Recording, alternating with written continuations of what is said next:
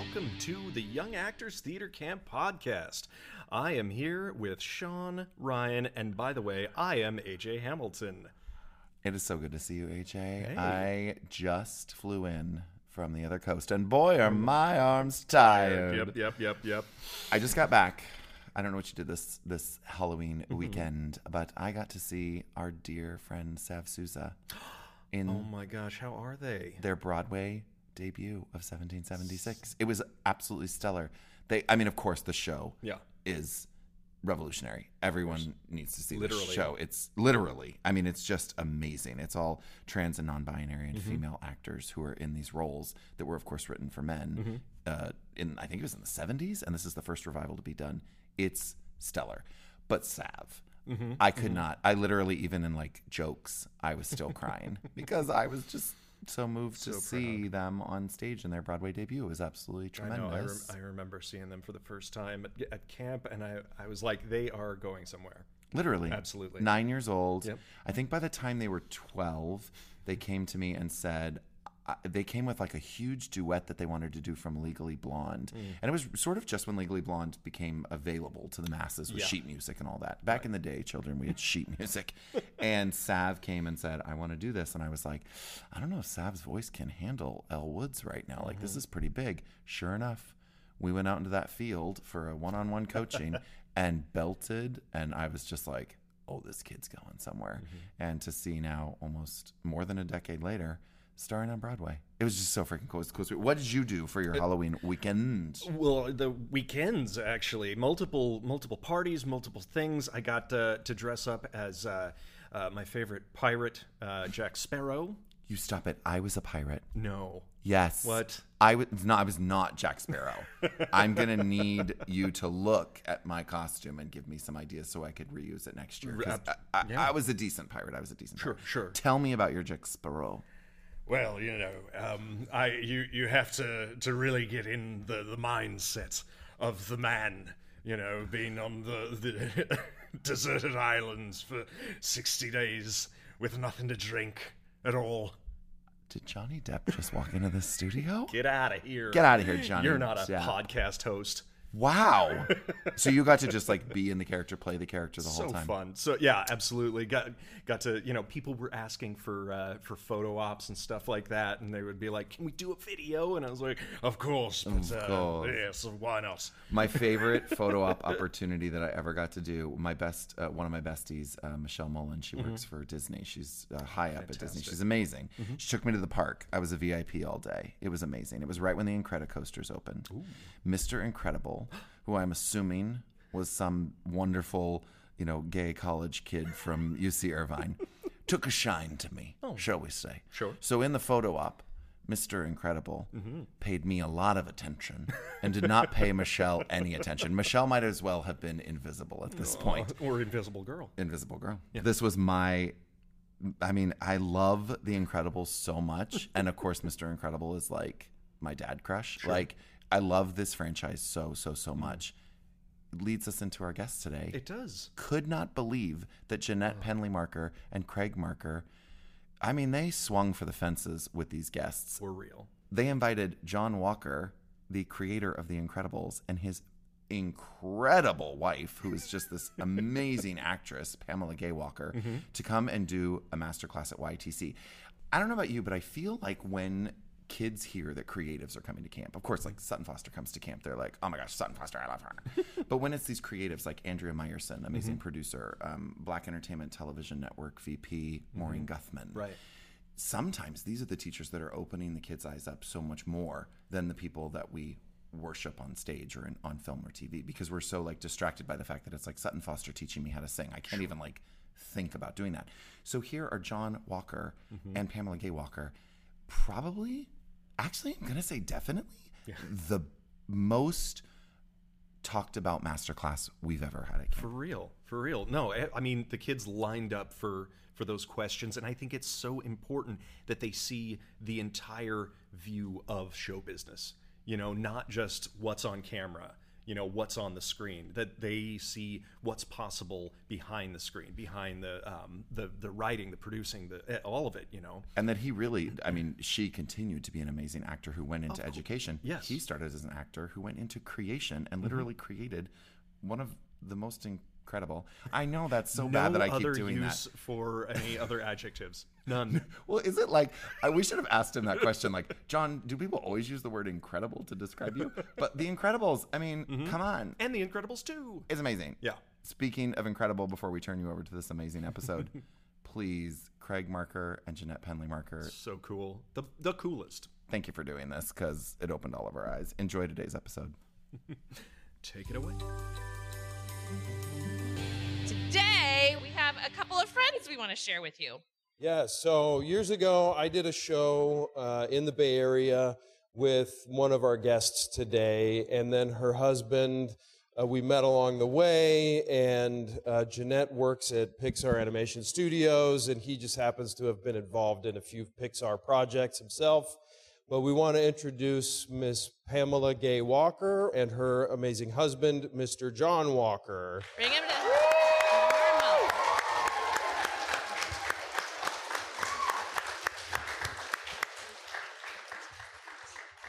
Welcome, welcome. Extra camp welcome. Yes. Oh, there we go. So, Craig, tell us about how you first met Pam. What was the show and what did you do? We were doing a show called Brooklyn Boy at TheaterWorks, which was in Palo Alto. Yeah. And you knew the director, Joy Carlin. Right. And I knew of Joy, but then we did the run and got to know each other more, and not long after, Jeanette had a baby and ended up at Pixar, and there was a whole other connection with And it was Pixar. really funny because it was not connected to us knowing each other at all. It was just, we just happened to both work there. Yeah. Yes. Yeah. So we started off as actors, and Right. And we moved on from there. And But- Joy Carlin, the director of that play, was a teacher of his at ACT. So we met in college. We've known each other for over 40 years. And we did plays together in college and professionally for many years. And Joy was one of his teachers at ACT. So when we first moved from Chicago to LA and then up to the Bay Area, the first thing I did was write notes to people that I knew, and I knew Joy Carlin's name. And I actually met her when he was a student at ACT. This is American Conservatory Theater in San Francisco, you may know. And so she was one of the first directors to hire me professionally when I came to the Bay Area. That's and amazing. then there was Craig. And then we met, and it Young was chap. all amazing from there. Right. And Okay. well, I was just going to say, so the background of who we have up here. So Pam has experience as an actress, as a screenplay or Screenwriter. screenwriter. She writes plays, directing, producing, whether extra, ands, a lot in the industry. And then John is also generated from acting background, like we were saying at ACT, and that moved on, and you found a home producing almost by accident. Yeah. We'll get to that because that's know, really interesting. And so you may know more of John's background as the producer of The Incredibles and Incredibles 2 at Pixar. So Do you guys know that film? Yeah? Oh, okay. Yes. So that's kind of the background in the arts that we're talking about. All aspects of what a lot of you are here for, and maybe even on the producing side, what you don't even know you know, or what you don't know about the artistic side of what we do. That's one thing I want you guys to think about when you're listening to these guys today, is the arts and entertainment industry is vast. There are so many opportunities in the arts and entertainment industry. So that's one of the things I really want you guys to key in on today. But now, John and Pam, looking out into this audience and to these young chaps, what was it for you when you were kids? Like, what was it that made you want to go into acting when you were younger? Did it start young, or did you not discover it until younger? I was actually a cheerleader and a gymnast in high school. The theater department was not much of anything in South Bend, Indiana, where I grew up. So, and then I did meet a theater director when I was in my mid-teens, I guess, and I was really interested in it because I felt like I had been in rehearsal and performing in some way since I was 11 in cheerleading. And the guy was kind of a local guru, and he would not let me audition for plays because he said what I was already doing is too competitive and I really needed to be serious. So it really wasn't until I first got to college that I did my first real show. I had performed in other kind of skits and things and sang and danced, but Performed in your own way, cheerleading and the rest. Cheerleading and Probably were all the that best stuff. one out. And you know, in those days, there were no competitive sports for girls, so that's all I had. I had to cheer the guys on. That was it. What about you, John? Well, I started at your age. I'm in you know, and really liking it. And but it's funny. I never met anyone until I was in college. So I was like 22 that made their living as an artist. And so even though I loved doing it in school, it didn't seem like it was anything that I could actually do for a living. That just seemed like crazy. You know, people that did that were from Mars. I mean, they weren't from little towns in Illinois. That didn't seem like that it was possible. And one of the great things about what you guys are doing here is that you have this constant interaction with people that do it for a living, and that's invaluable. The fact that you can see that and see it as something that you could actually do for the rest of your life and have examples of that's a gift that these folks are giving you, and Oh, yeah. you know, hang on to that. I'm sure you know yeah. the training you're getting now is just fantastic. Because it doesn't happen for a lot of people. A lot of people still can't get their heads around the fact that it's something real in the world, that people actually do it, that those people on the screen or on the stage are just like you. So rock on.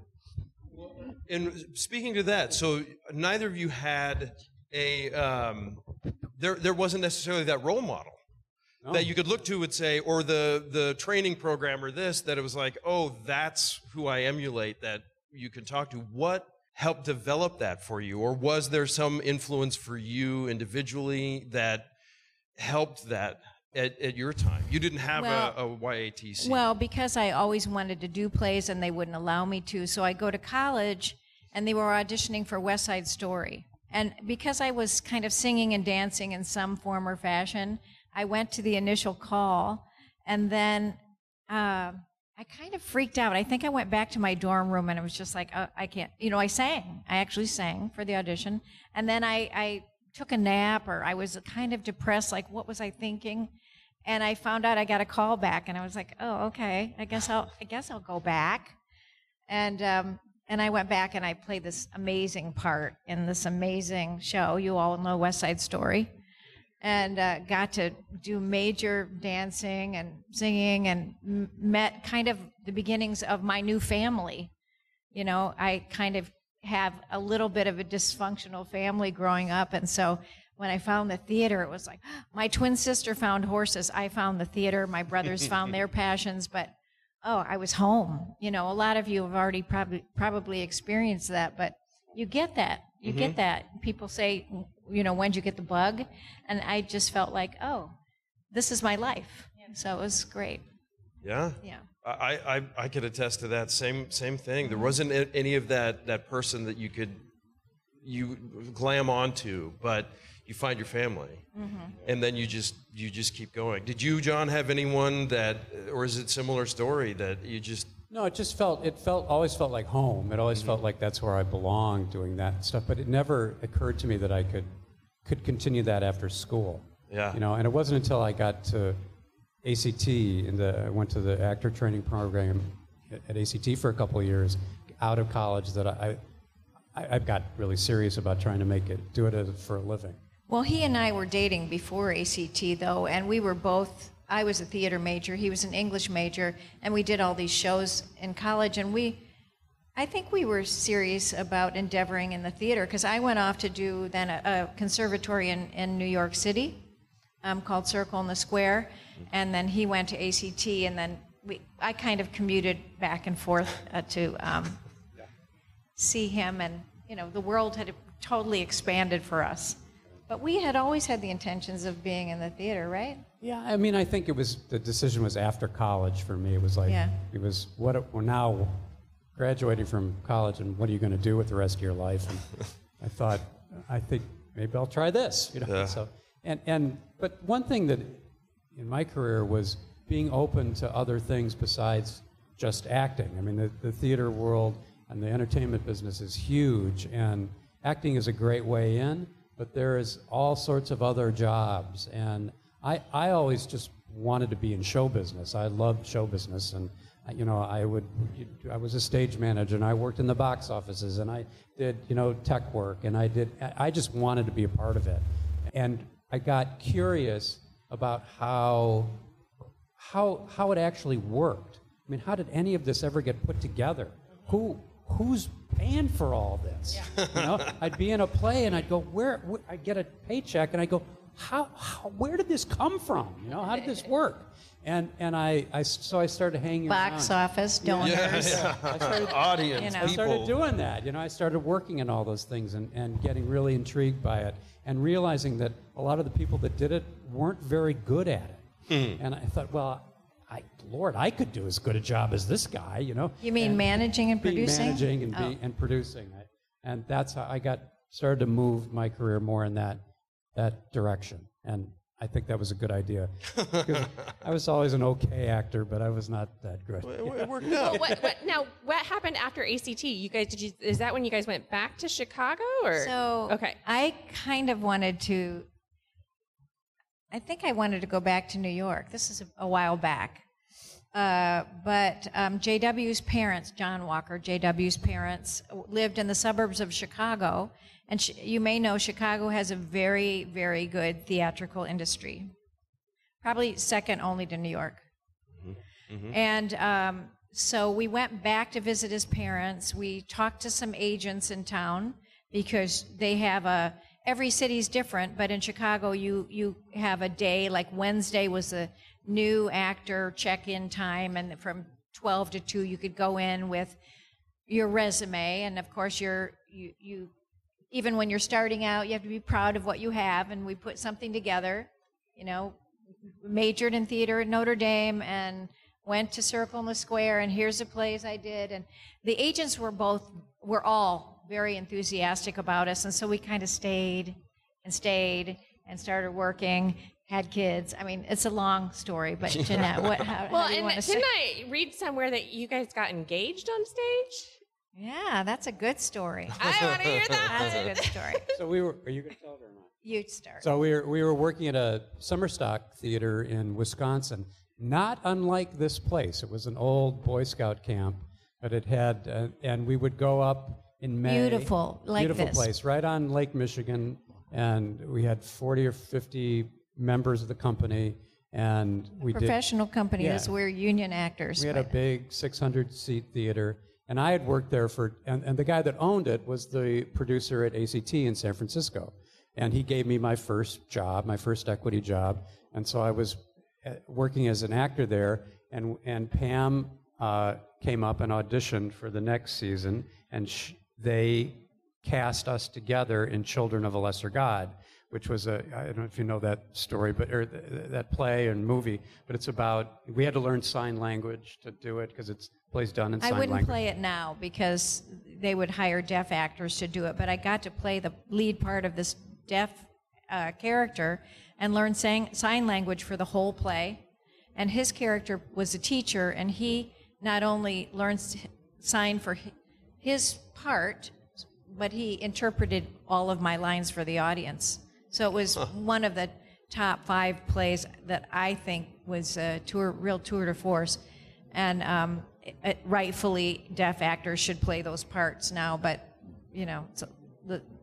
we were kind of far removed from commercial theater, and so the producer argued that he needed to cast in the company. That was back in the day. Anyway. So anyway, it's opening night. It's Pam's Actors Equity Association is the union for actors in the theater. It's her equity debut. It's our curtain call. It's a big theater, 600-seat theater, and I had been trying to work up the courage to ask her to marry me for some time.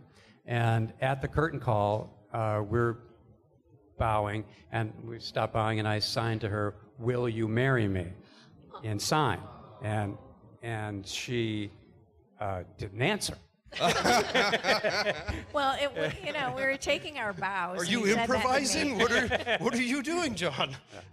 So she finally said yes backstage, but one of the photographer from the local newspaper knew something was up because there was commotion and there was a weird interchange, and so he called the next day and wrote a story about it and took our picture. And so 20 years later, JW, for our anniversary, took me back to that theater. By now, we were living in California, right? And we flew back to northern Wisconsin in the middle of winter because we got married in December.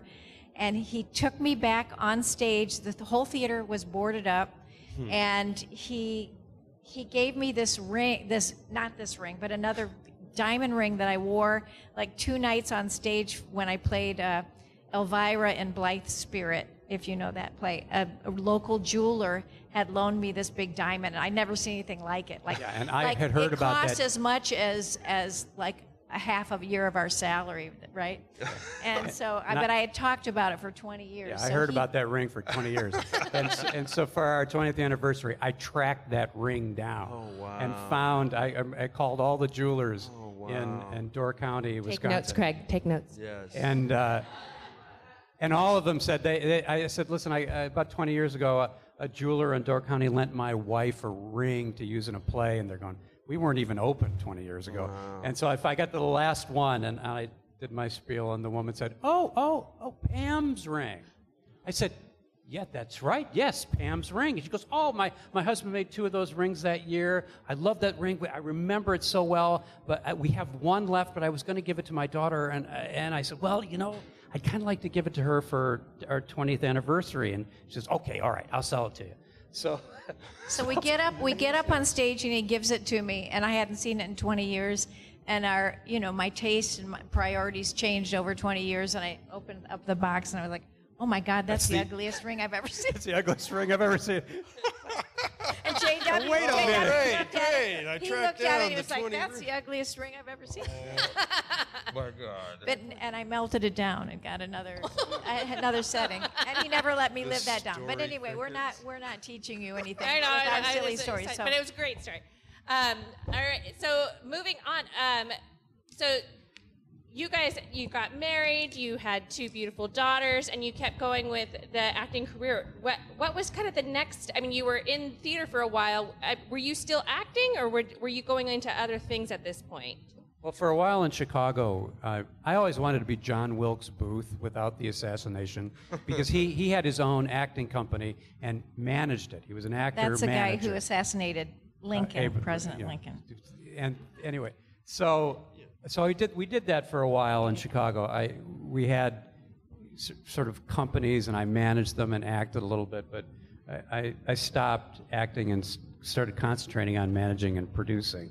And so Pam was still acting at many theaters in Chicago, also the theaters that I ran. And we tried as much as possible to work together, because the demands of keeping a relationship together and being in the theater, they each take about 120%.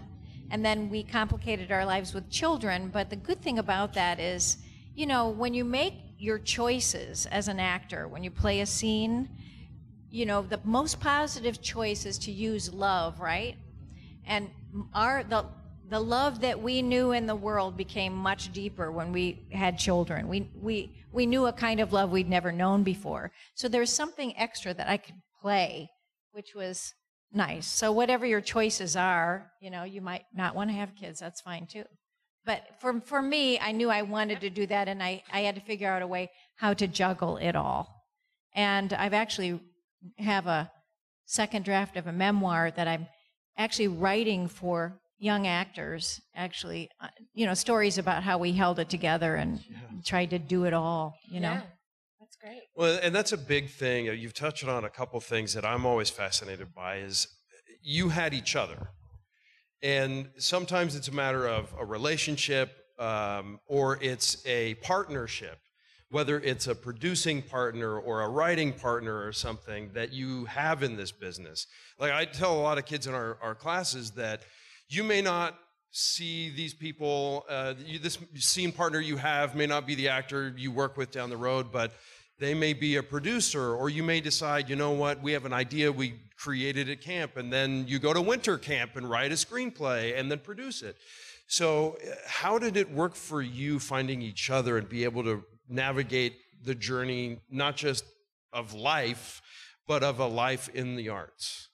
Well, sometimes it's being tenacious and persistent, and even now in this moment, after moving from Chicago, then LA to the Bay Area, and JW just retired from Pixar right before COVID hit, after being there for over 20 years.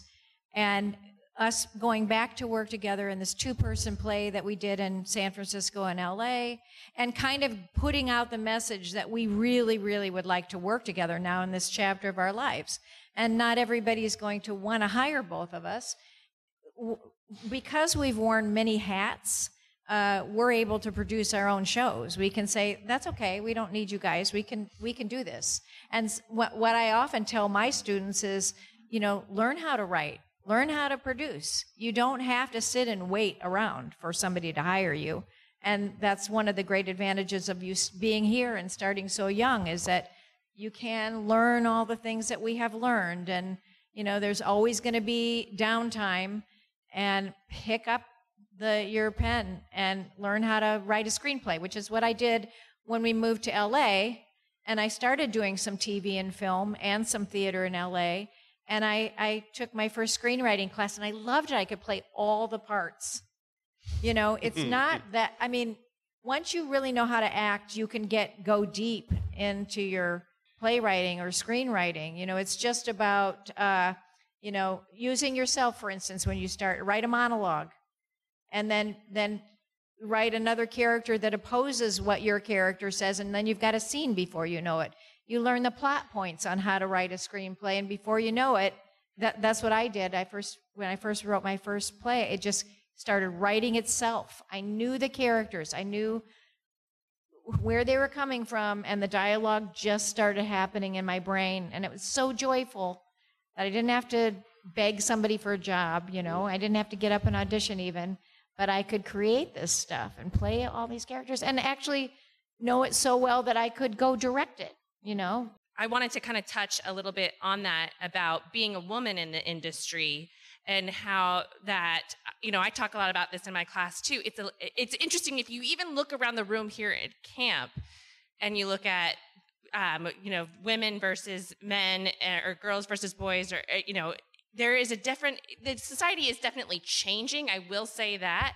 But for a long time there, you'd go to an audition. I know for me, going to an audition, if they were casting for male and female roles, I would see 20 women in the room for one role, and I would see 2 men in the room for 2 roles, and it was a much different industry for women. And so tell me a little bit about navigating that you had in your journey. But then what you touched on, what I thought was really great, is what I wanted to really focus for you guys, is that if you aren't finding the roles out there for you, they're not happening, you have the capability of creating it, creating your moment, creating your career. And Pam really has a great way she did that too. So if you could touch a little bit on that. I do want to say that it has gotten better. Yes. I want to reiterate that for women, because when I was coming up, it was very hard and frustrating. And I felt that the agents had a bit of when they found out I was a mother all of a sudden, and I looked super young. I've always looked much younger than I am. And that was hard, because they were like, all of a sudden, like, what are we going to do with her? We thought she was a teenager. Now she's a mom, And that is another impetus for me getting up and learning how to write and producing with him and directing and filling in my time. And I still acted, I still got hired, but part of it is just really wanting to work with him, and we have the shared interests, and we have a lot of knowledge now, and we've had the luxury with him getting a break in show business so that we had the means to go out and make our own stuff. So there was a lot of hard work and luck, I guess. I don't know. Then you were talking about the ideas and writing, and sometimes they just write themselves. Do you have ideas that you bounce off of each other? Is that part of the partnership, or is there more like I do this and then that's it? I'm kind of territorial about it. No, that's great. And right? Yeah, that's right. No, so I'll tell you real quick. So JW and I, hadn't acted together for 20 years, and then right when he was done with The Incredibles 2, somebody asked me to do this play, The Empty Nesters, and they came with an entourage of people to our house, the director, another actor, and some money people, I guess. And we read the play, and JW was over in the corner laughing and crying, listening to the play, and finally I said to the guy, I would be interested in doing this if you would audition him. And we hadn't acted together in 20 years, and we've probably done 25 shows together professionally in our life. And so they came back a week later, auditioned him, they hired us, we did the play. Then we bought the rights after we did the first run as producers. And then that's when we produced it in San Francisco a couple times and in LA. And it did pretty well. We were really enjoying the process. So then we bought the film and TV rights from the playwright. And I went ahead and adapted it as a film. So I wrote the screenplay. Then we hired a development person and we all decided that it should be a TV show. So then I wrote the pilot and the synopsis for 8 or 10 episodes and kind of synopsis for the second and third season, which is what they want. And I have right here a little show and tell. This is kind of called the Pitch Bible. What is a pitch Bible, and why do you have it or need it? It's about a 20-page document. It's created by Pam Walker, and it's got the overall synopsis and then the cast of characters. Sometimes you put in like stars that you could see playing the parts. I used pictures of our family for the kids and pictures of JW and I, because if and when we go down to LA, we're pitching ourselves as part of the cast, right?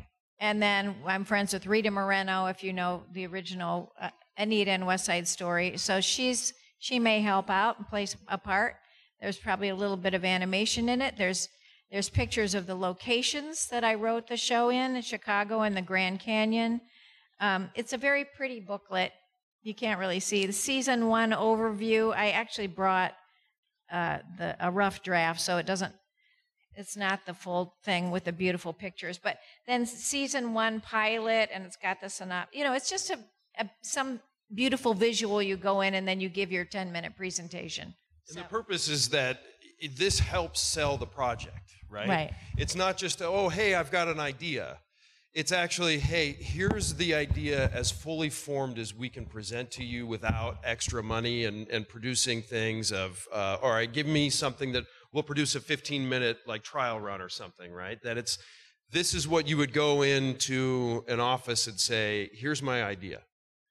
And it's not just the idea, it's here's all the background to how to make this work. How to make it happen, Yeah, which is phenomenal. And that's something like a pitch Bible. Well, now you know what a pitch Bible is. And the first time I saw one, which is like 10 years ago, I was like, oh my God, I could never do that. It was so beautiful and it was so daunting when looking at this thing.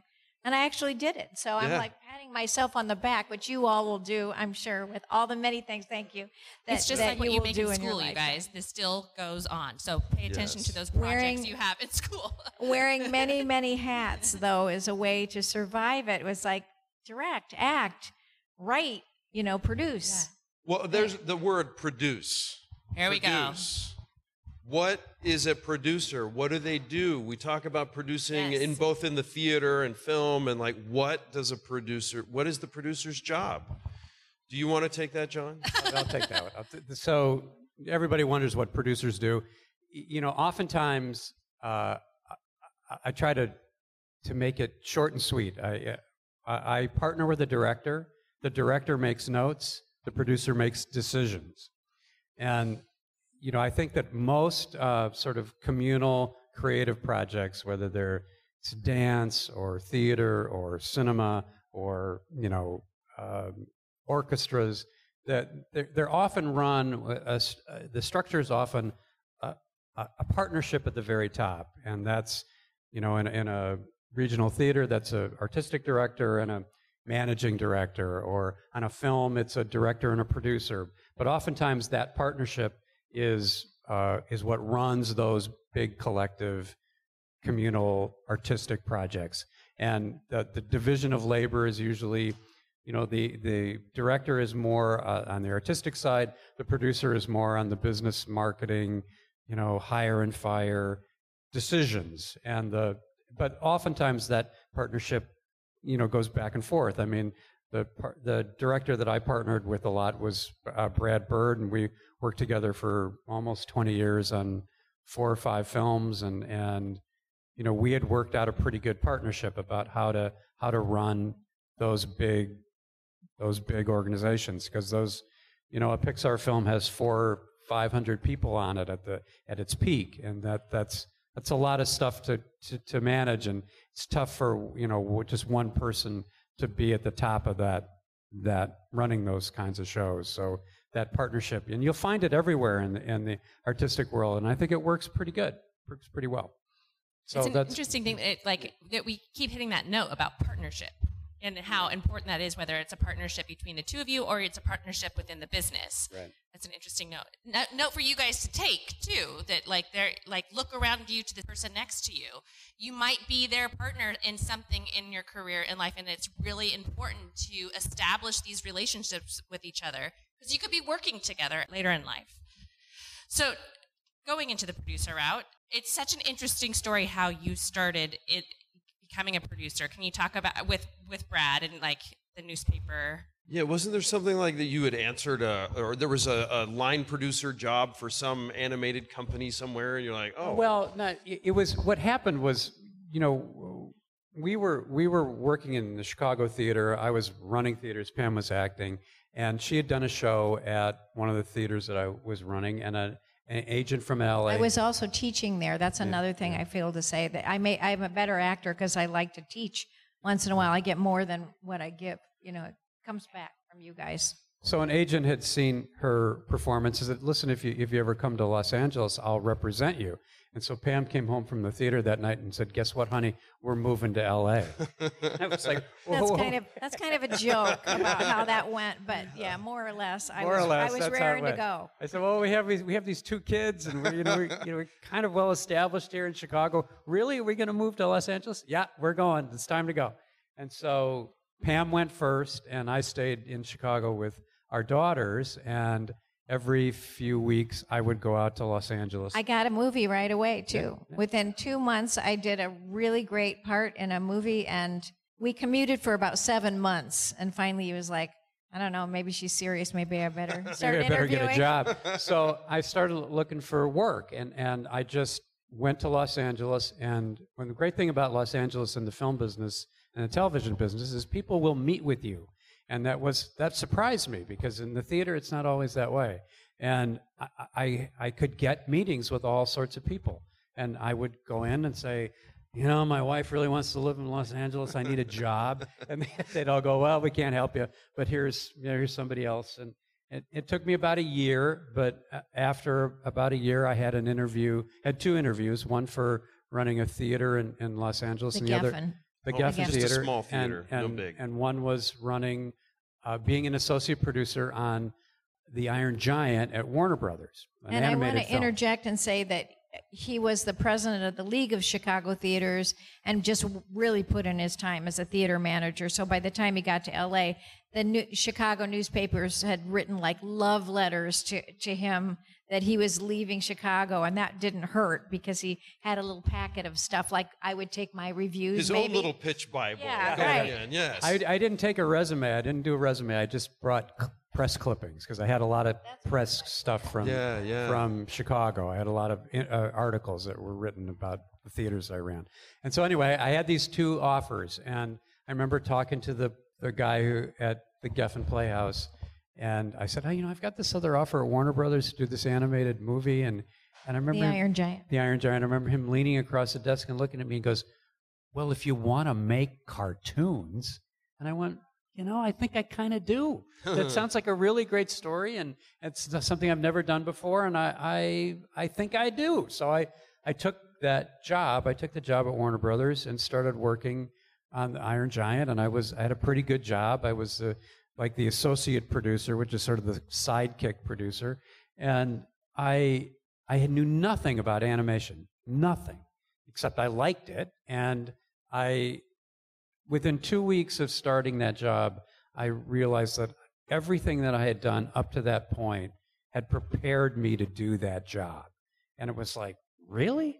It didn't make any sense to me, but it was right. I mean, I just knew that the stuff that I had done had just fallen into place in a way that I could never have predicted. And I tell that story because I think show business is really unpredictable, but it can be unpredictable in a good way too. It's like if you stay open and say yes, right? Stay open, and you don't know where you're going to end up. And it was the best decision I've ever made, was to not stay in the theater, to go, even though I love the theater and I want to go back to it. But acting background is so great for so many things. He really wanted to stay in show business. So the opening night of the first Incredibles, he stood on stage with Brad Bird, the director, John Lasseter, the head of Pixar at the time, and Steve Jobs. We all know Steve Jobs. And JW had to speak in front of thousands and thousands of people at the premiere that night. And he took his background as an actor and was so charming and eloquent. And that all, I think, is attributing to the fact that he was a theater guy. Can I tell you a funny Steve Jobs story? Please do. Yeah, he was my boss for a long time, and I was not friends with Steve, but he was, and at this, but I knew him, well enough, and we were at the wrap party and the premiere of The Incredibles, and I had this kind of corny thing planned, and I wanted Steve to be a part of it, and I said, Steve, I got this thing I want to do with this bottle of champagne, and it's a little corny. I don't know if you want to do it or not. And he goes, I sort of described it to him, and he went, no, I'm not going to do that. So that's fine, no problem. And so I had 4 glasses for this champagne toast I was going to do with Steve, and he said he didn't want to do it. So I took one of those glasses away and then went through and told the story. And as I was telling it on stage, it was doing pretty well. People were liking the story, people were laughing, and they were like, this is a pretty good story. And I remember looking in the wings and seeing Steve, because part of it was everybody was going to come out, and I was going to pour this champagne, but now I only had 3 glasses because Steve didn't want to do it. But Steve came out anyway, right? So it was like, now we've got 4 people, 3 glasses. What am I going to do? So I just had my toast out of the bottle of champagne. But Steve was always good about, if something was doing well, he was going to be a part of it. And I want to tell you that him transitioning into feature animation from theater was a little miraculous. He did, his share of networking to get there. But by the time he got to Pixar, one of the brilliant things that he did that people talk about to this day was he wanted to get to know the company and what everybody's job was. So he played the part of an intern for a week or something. I don't know what it was. You have to fill in the blank, but and just did a little, volunteered to do a little of everybody's job, and people were amazed by that. There was another woman that ended up becoming a producer, Catherine. Oh yeah. And she saw this. She didn't know him yet. She was like, "Who's the old intern?" I'm gonna ask a little bit more, but if you guys want to start lining up for those who have questions. But John, if you could talk about going from Iron Giant to The Incredibles. Well, so we were working at Warner Brothers, and Brad Bird, the director of the Iron Giant. His next project was The Incredibles, but it was supposed to be, we were supposed to do it at Warner Brothers, and it was going to be a hand-drawn piece like Iron Giant. But Warner Brothers they were not moving ahead with the project. And meanwhile, John Lasseter and Steve Jobs were calling Brad every day going, come to Pixar, man. We'll make your movie. Warner Brothers is not going to do it. You should come up here. And I'm going, no, don't go to Pixar. What, they all they want is you. If you go to Pixar, I'm out of a job. I'm going to stay here at Warner Brothers, where we started, but after a while it became clear we weren't going to be able to do it at Warner Brothers. And so I said, you got to go. You got to go up there. But what do they need me for? I'd never produced a CG movie before. They had great producers there. What was I gonna do? So, but then they hired him, and our kids were still in school in LA. So for 3 years he commuted. He got on Southwest 3 days a week and came back and forth, and never complained because he didn't have to worry about finding the money to run a theater. Even the theater he ended up running in Chicago was a Tony Award-winning theater, and people were still worried about the money.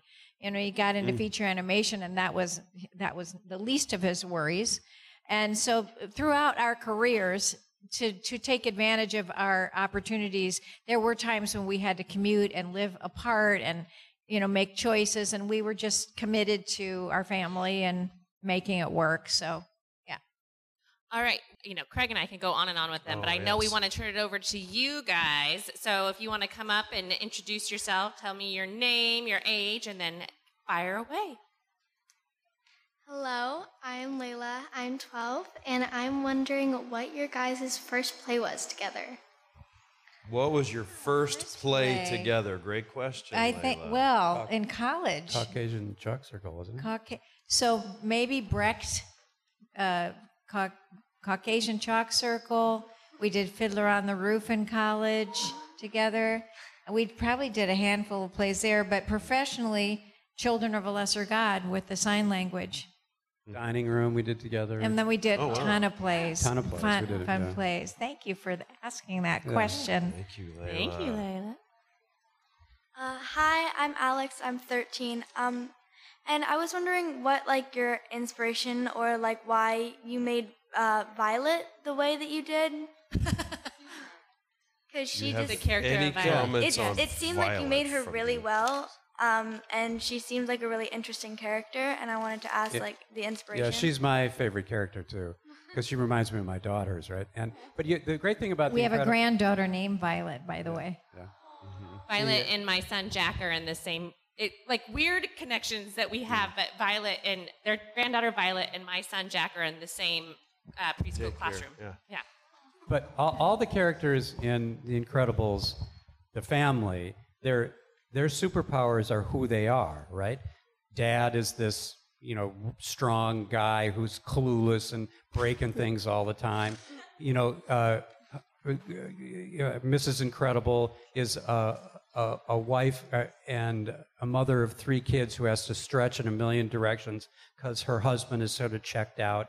Violet is a 13-year-old, body conscious, young woman who wants nothing more than to hide and be invisible and have force fields to keep people away from her. Dash is a 10-year-old Ritalin kid, and the baby is nothing but possibility, right? You don't know what the baby's going to be, nothing or everything. So that's the Violet is supposed to, her superpowers are supposed to represent, what she's going through at that time in her life. And so she's always hiding behind her hair. She's always disappearing. She's always pushing She needs to take away. theater classes. So that was the idea. Come out of that shell. Right? Thank you. I love that. Hi, my name is Sina. I'm 16. First of all, I want to say thank you so much for being here and answering our questions. You don't know Our pleasure. You don't know how amazing it is that you're here. I'm in shock. Okay. My question is, at what point did you decide to apply for a protective program like SAG, AFTRA, EA, or a guild? And how did you know you were at a level where you would be competitive for those programs? When we decided to become union members, Basically, yeah. I think it was after college and acting school, and we were trying to build a life together that we thought, boy, it sure would be nice to be paid for this.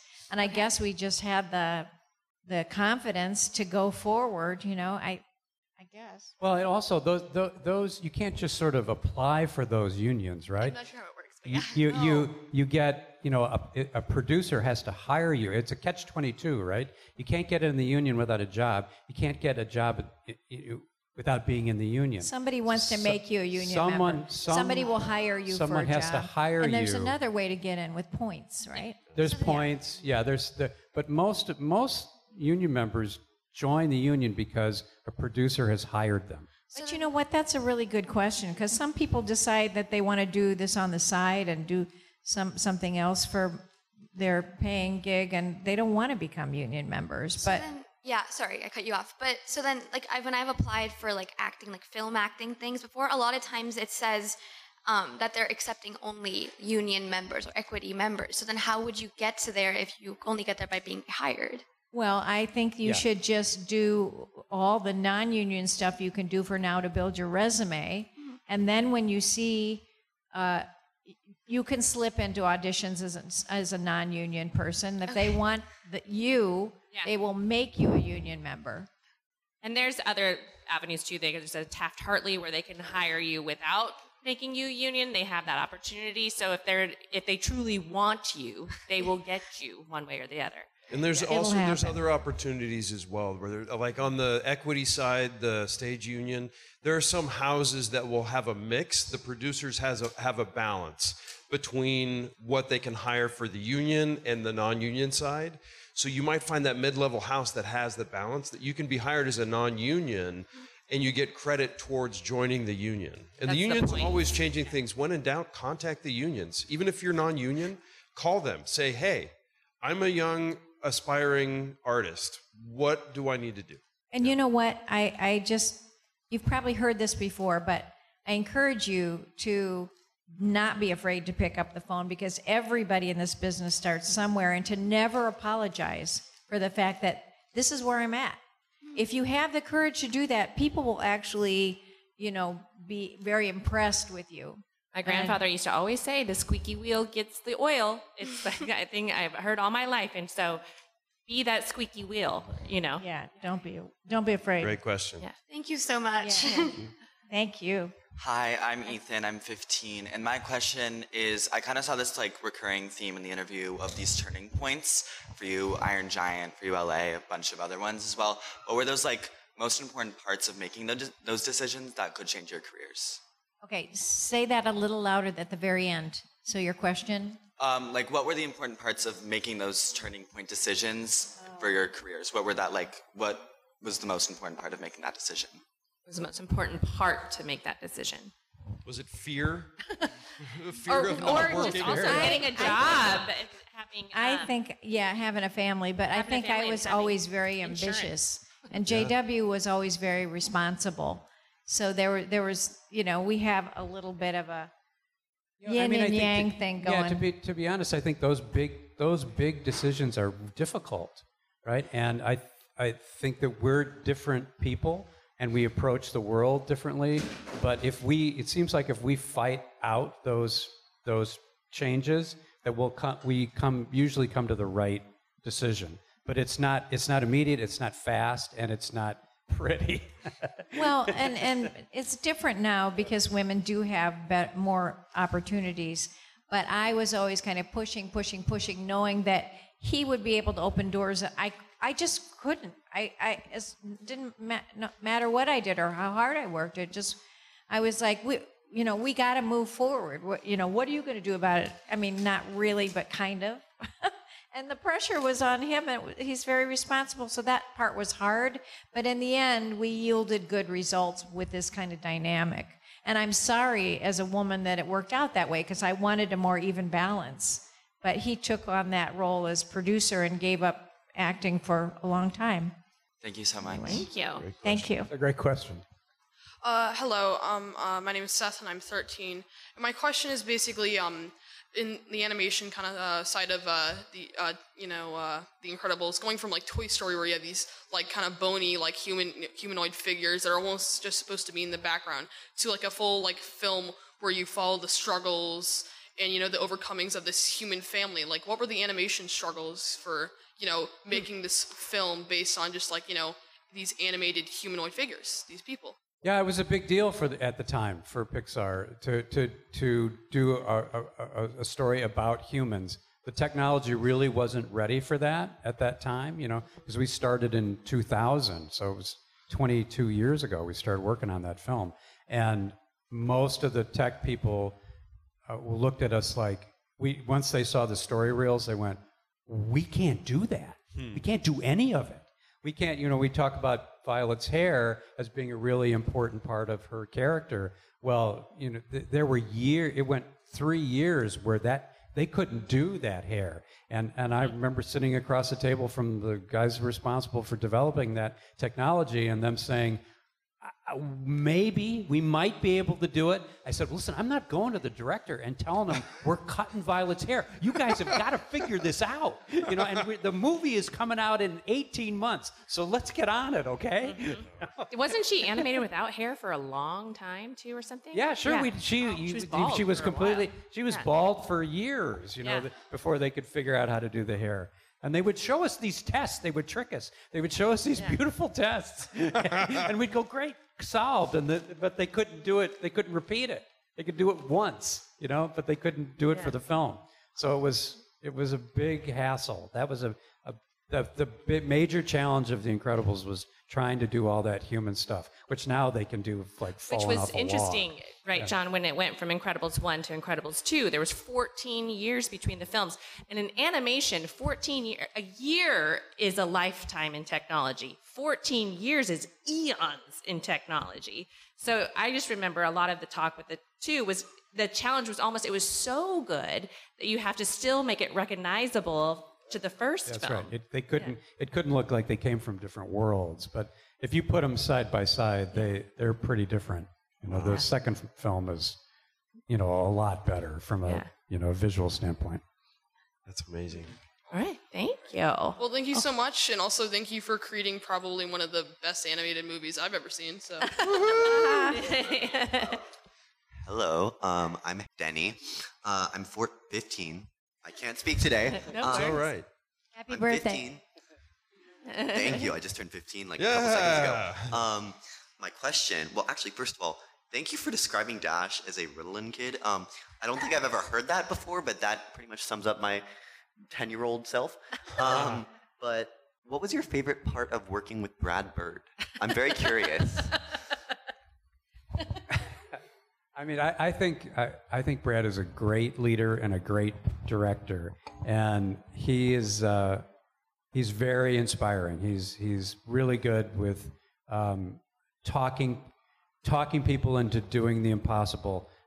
Sort of me included. So I think my favorite part is just how inspiring he is to other animators, and he's a gifted writer, he's a gifted director, and he's a gifted animator, and people just love to work for him. And so it was great to be involved in projects where the people that were working on it were so happy to be there. And thank you. I can attest to that. Thank you. Hello. My name is Chase. I'm 13, and my question is, it began as a movie, and then you guys, like, the franchise and, like, Incredibles began, like, becoming really popular to, like, Funko Pops, figurines, and now, like, a ride at Disneyland. So I was wondering, what was your guys' like, reaction, and, like, what was the first thing that came to mind when you saw all this happening, like, how big it became when you released the movies, and how much, like, attention it got? Well, I don't think it was surprising because of all the Pixar movies before that. I mean, by the time they did that, you have an answer that may be different from mine, but they sent us around the world, and we went to the Oscars and all the award shows and all that stuff. But they had set that precedent with Toy Story and all those other movies, so we were like, oh yeah, it's going to be big. Too, I don't want to step on you too, but the Disney Consumer Products team is amazing. They're so good at their job. The theme parks team, the toys teams, the books teams, the games teams. They're talking about, like the juggernaut of what it is to make a movie. There's all the opportunities there are in the entertainment industry. You can work in theme parks and create the Incredicoaster. You can create Cars Land. And so it is a huge industry within the entertainment world. That's just amazing. But I do remember coming to your guys' house when we first met you, and I saw Mad Comics, and you had the Mad Comics from the Incredibles Institute. It is pretty kind of cool to see all these things. It is kind of overwhelming, and especially coming from the theater where you have 200 or 300, 400, 500 people a night. Right? Yeah, I mean, The Iron Giant was the first movie I worked on. It was a disaster. I mean, it was terrible. The movie is great. The movie's great, but it didn't sell. It didn't sell any tickets. It was a financial disaster. But more people saw the Iron Giant on a disastrous Friday than saw all the work I did in the theater for 20 years. Wow. You start. I mean, the movie business, the worldwide movie business, is so large compared to the theater business that you almost can't fathom the orders of magnitude larger it is. So it's always stunning to me when we would go around the world and there would be Mr. Incredible in Italy and in Japan and in Australia and in New Zealand and in England and Ireland and Mexico and Brazil, everywhere, simultaneously. It's stunning. It's stunning what they're able to do.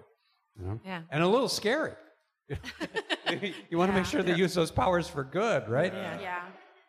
Thank you so much. Thank you. I want to just say something off of what you said about all the different jobs. If you end up in a big showbiz towns like LA or New York or Chicago, and just say yes to opportunities, people you meet, and intern in all these different areas that might be interesting to you. Who knows, where you could end up. There's lots of things outside of acting, even though I think that's the most But what fabulous. we've talked on the side a lot is that our acting background makes the jobs that we do today so much sweeter. And we think we're more successful because of our acting background. So anyways, all right, bringing it to you, Sa. Was it fun to make the Incredibles, make the personality of them? Was it fun to make the personalities behind the Incredibles characters? Good question. Yeah. Yeah, it's a big team effort to make those things because, I mean, Brad wrote the script, so a lot of it, most of it comes from him. But then you have the actors that play those characters, and they bring something to it. And then you have the artists that design those characters, and they bring something to it.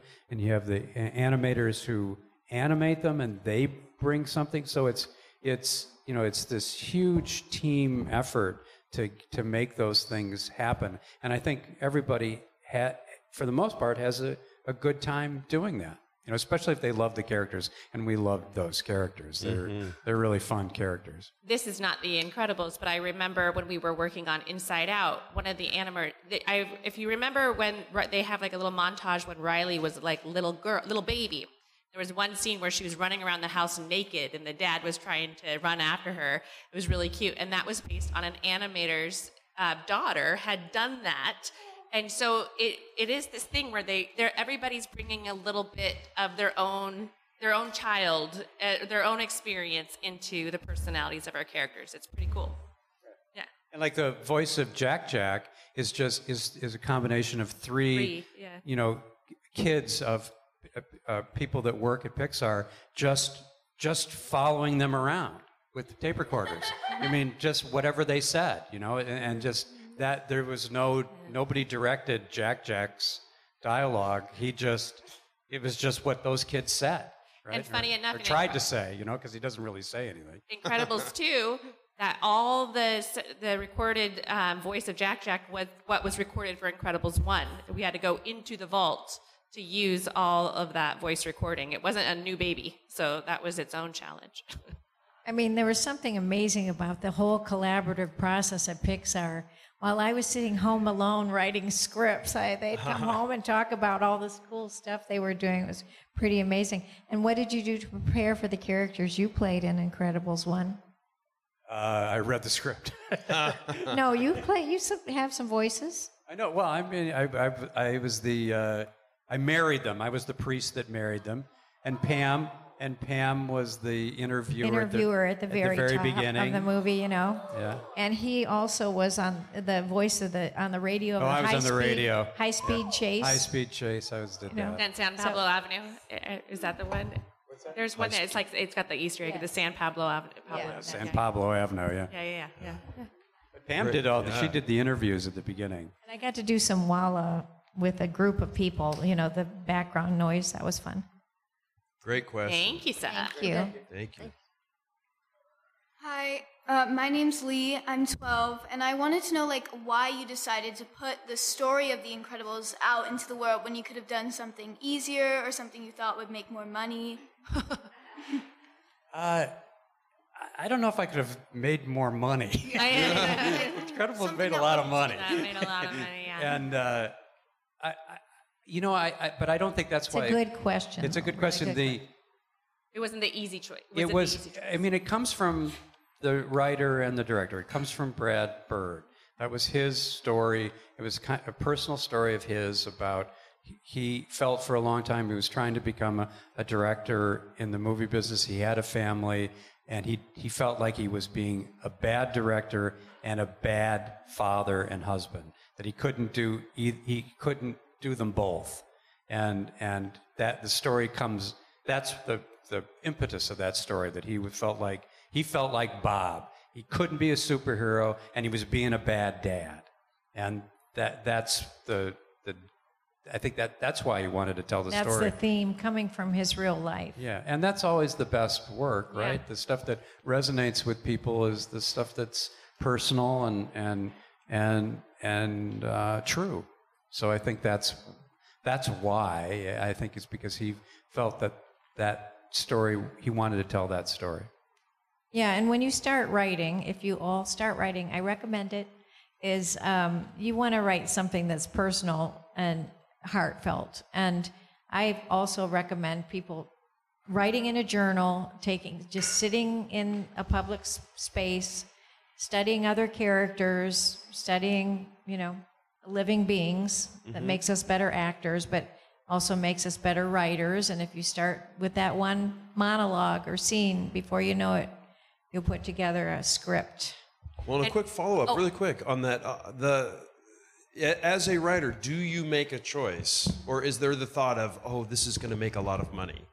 No, or is it just that impetus of, I have a story? Well, and that's the thing, you guys. If you're going in this industry to make money, you think that's the that you're not going to be successful. Easier ways. To become famous, because that's like winning the lottery. Don't approach it that way. The most successful projects in the entertainment world are the ones that come from heart, are the ones that come from your own personal story, because those are real. That's what we want to see, right? That's what we want to experience. So you don't want to go with the easy choice. You want to go with the choice that's the most right in your heart. And love the process. Yes. And love the craft. Yes. Yeah. You don't want to do stuff because you think it's going to make money. I don't like this, but I know it's going to make a lot of money. So then you work on something you don't like, and it doesn't make money either. So it's like you might as well pour your heart and soul and effort into things that you love and hope for the best, because you never know what's gonna work and what doesn't. Thank you. That was a great question. Great. Thank you. Hi. First of all, I would like to say thank you so much for being here. I am kind of a super fan. And Jack Attack was absolutely a genius work of art. But I do have one quick question, and then I have my real question. What happened to the boy Violet likes? I can't think of his name right now. But between the first and the second one, it's like a whole new person. Oh, which character? Tony Reidinger? Tony Reidinger. Yeah. Yeah. Me and my friends had a whole discussion when we were at Well, you mean the way he acts or the way he looks? Well, Mainly the way he looks. the way he looks is because we didn't have enough money at the time to make Tony look very good. Every time he comes out that door in the first film, I'm going like, oh man, we should have spent more money on Tony, and so we were able to do him justice in the second film. I mean, the first movie he had black hair, and then the second he's like a ginger or whatever. I'm like, yeah, sir. But my real question is, how do you get into the voice acting? Like, I can do a bunch of voices. I love doing voices. Like, this is Barbara. Yeah. I don't know how to get it in, like, a movie or something. So going into voice acting, like, what's that? Like going into voice acting Well, for Pixar. Okay. particularly. Well, if you're in in an industry city and you register for agents, one of the things they may send you out for are voiceover auditions.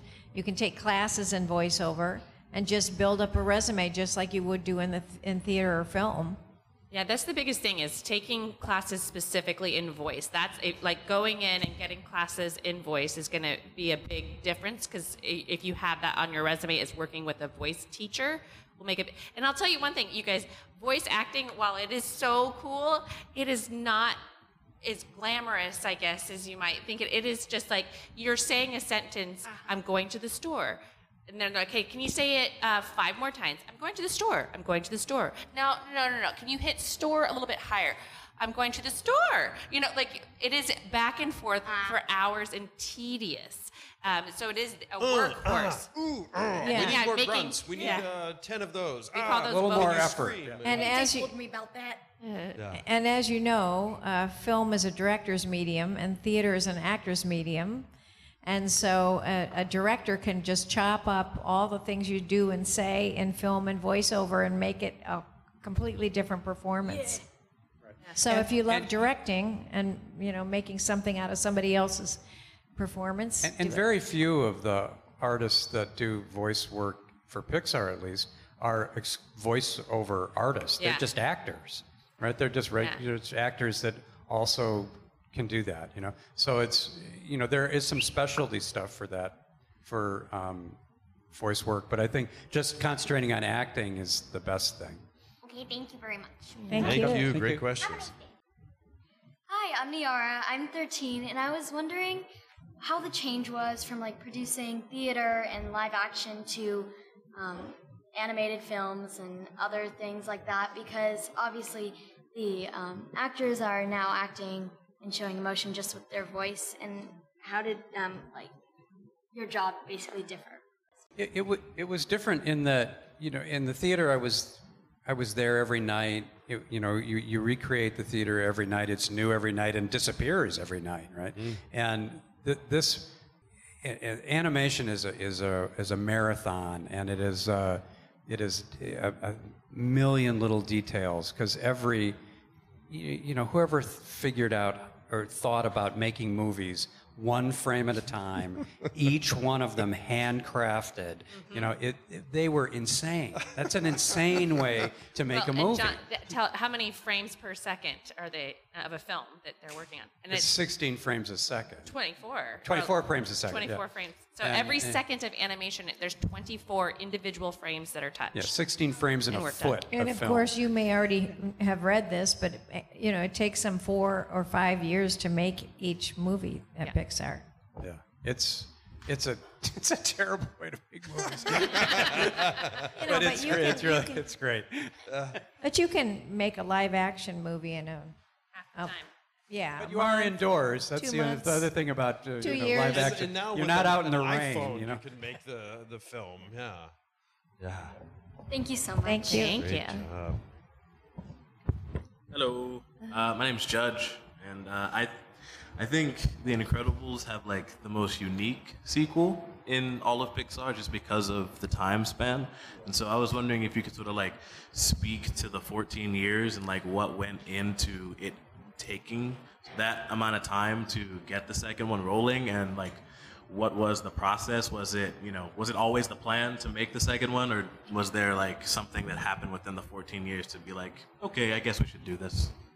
It was mostly when the first Incredibles came out, there weren't very many superhero movies. There were just a couple. There's Batman, and there was us, and after The Incredibles, superhero movies really took off, and we just couldn't believe that anybody would want another superhero movie. We just said, this is going to die out. I mean, this is just it's not good. So, we weren't that interested in making another superhero movie, and but it became clear that people really did want to see it, and Brad had a pretty good idea for the second one, and it got interesting when we thought about the idea of it taking place right when the first one ended, because you can't do that in live action. You can't wait 15 years and pick the movie up the minute the last one stopped, because your actors have all aged 15 years and you can't do it. But you can in animation, because their voices didn't change that much. So you can do that, and that was a pretty interesting idea. We thought was to just have no time lapse. Brad was also doing a few projects in between those things. I kept him a little busy too. Thank you. Thank you. Hi, my name is Kian. I'm 15 years old, and my question is, in the producing and combination with producing and directing process that you guys went through, were there any really challenging decisions where you had to make sacrifices, or there was two scenes that were neck and neck? Was there anything that was really challenging to make, and what was the process? I mean, that's a daily occurrence, right? Because there's even though we're partners, we are adversaries as well, and my responsibility as the producer is make sure that the movie comes out on the date we say it's going to come out, and that it costs what we said it was going to cost. And that means, controlling this massive beast that wants to do everything else but come out on time and come out on budget. It doesn't want to do that at all. It wants to take 10 more years and $100 million more dollars. That's what it wants to do. And so that process is encapsulated between the interactions between the producer and the director, where the director says, I want this, and I say, you can't have it. We fight about that. I mean, that's all we ever did for 4 years, is just fight. It's like, what are you trying to screw my movie? Lovingly. No, I'm just trying to make sure it comes out. 5,000 different variations of that conversation. He fought really hard for what Brad wanted. Brad loves him. Yeah. So it's make it work, the classic one. And if you ever watch the behind the scenes stuff from the first Incredibles film, there's a bunch of me and Brad just fighting about stuff, and it's the most embarrassing stuff. Very entertaining. I hate watching it, because it's just like, oh God, now everybody's I'm gonna such go a home jerk. and watch that. I'm such a jerk. Do it. But that's what making a movie is about.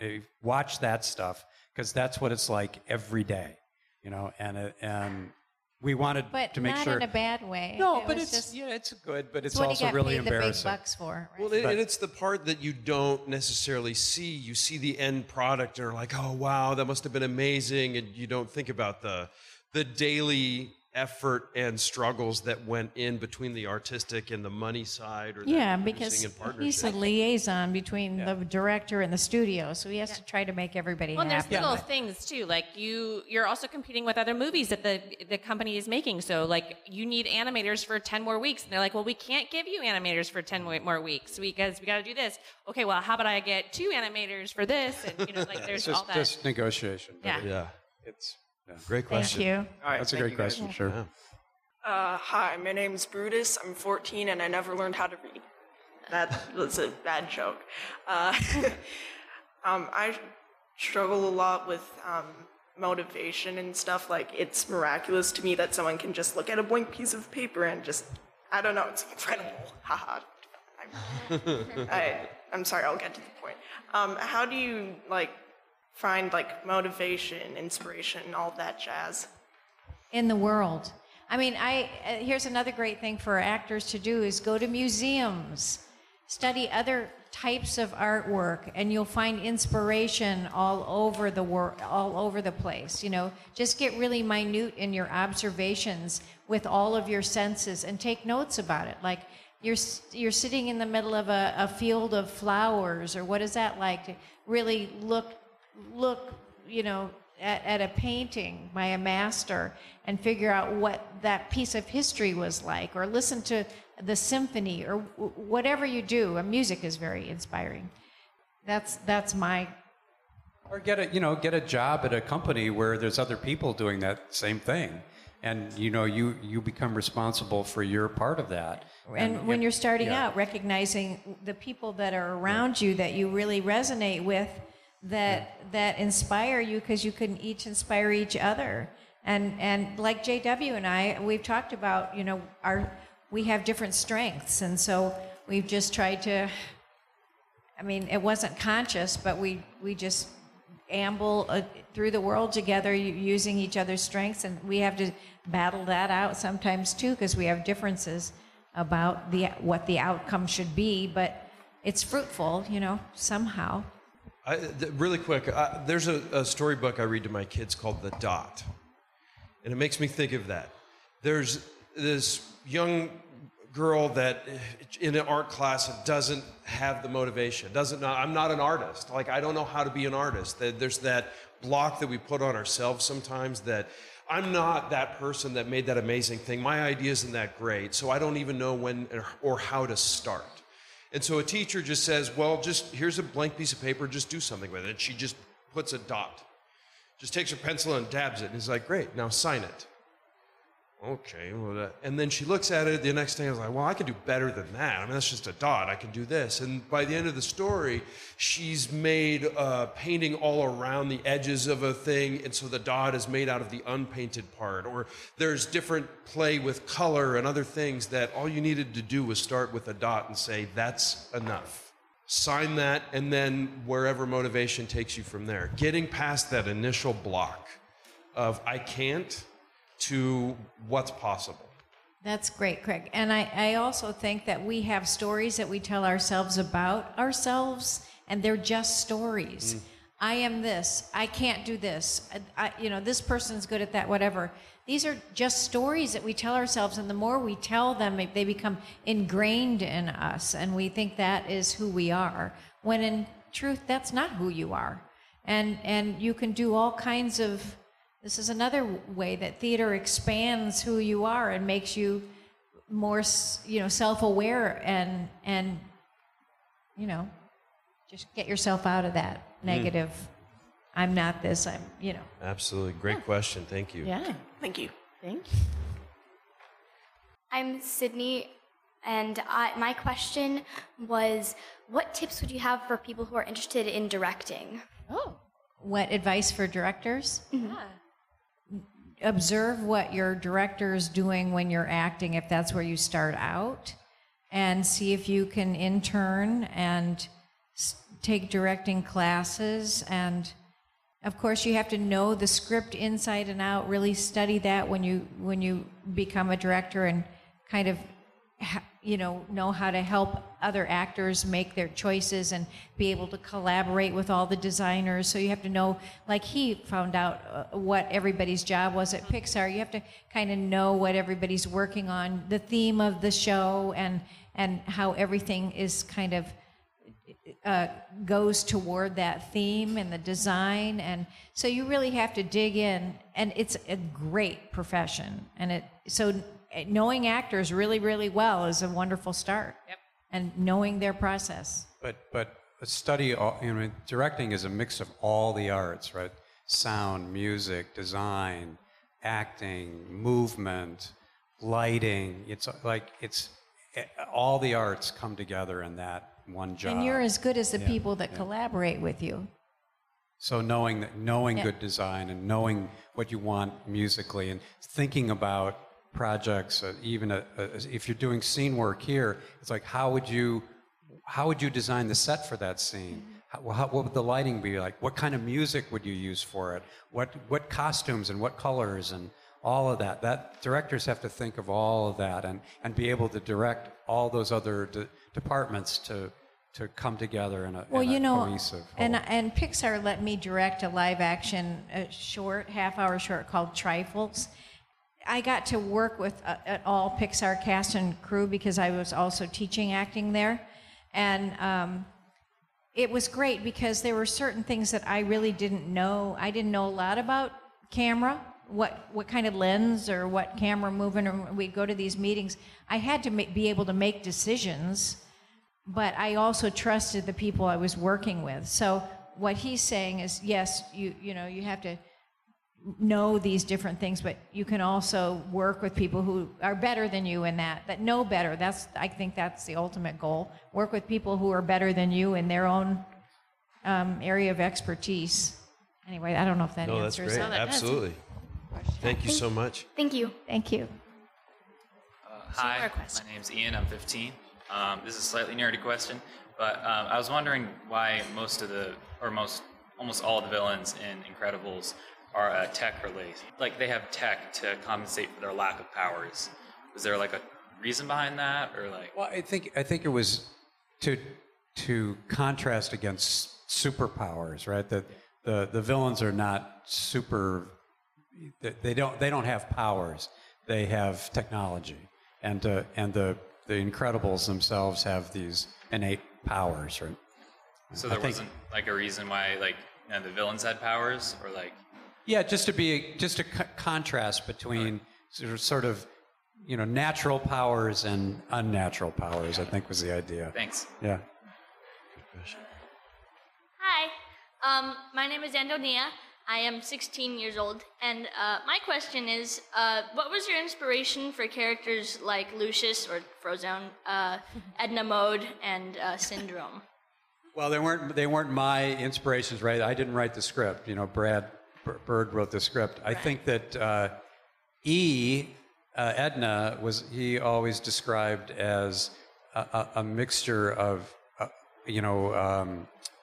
I've forgotten this designer's name. Edith Head and a Japanese German Edith Head. So Edith Head is a very famous costume designer from 1930s and 40s movies. Yeah. And Lucius, I don't know. Sam Jackson was always in the back of everybody's mind for Lucius, certainly. And then the family is, I think is based off the superpowers. I don't know, is that? Then Syndrome, Yeah. did you Yeah. have one for, she's saying Syndrome. Oh, Syndrome. I mean, the villains are always the hardest in these things, right? It's like trying to figure out what to do with because Syndrome really wasn't the villain in the beginning.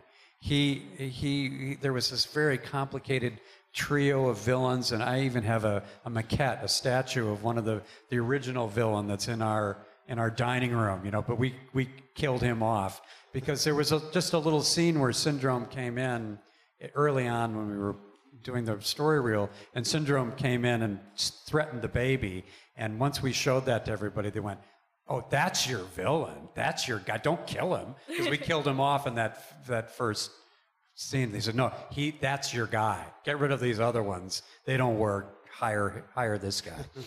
Okay. Well, and then one quick thing on Edna. Most people know, but some might not, who voiced her, too. Yeah, Brad, the director. Yeah. Yeah, thank you so much. Great. You guys are Thank awesome. you. All right. Well, we got one last minute question here. This will be our last one. Right. Hi, my name is Romy, and I'm 10 years old, and I was wondering if you guys were ever planning on making another Incredibles movie. Yeah, I think that Pixar is planning on it, but I don't know when or who will make it. I don't know if Brad or I will be involved.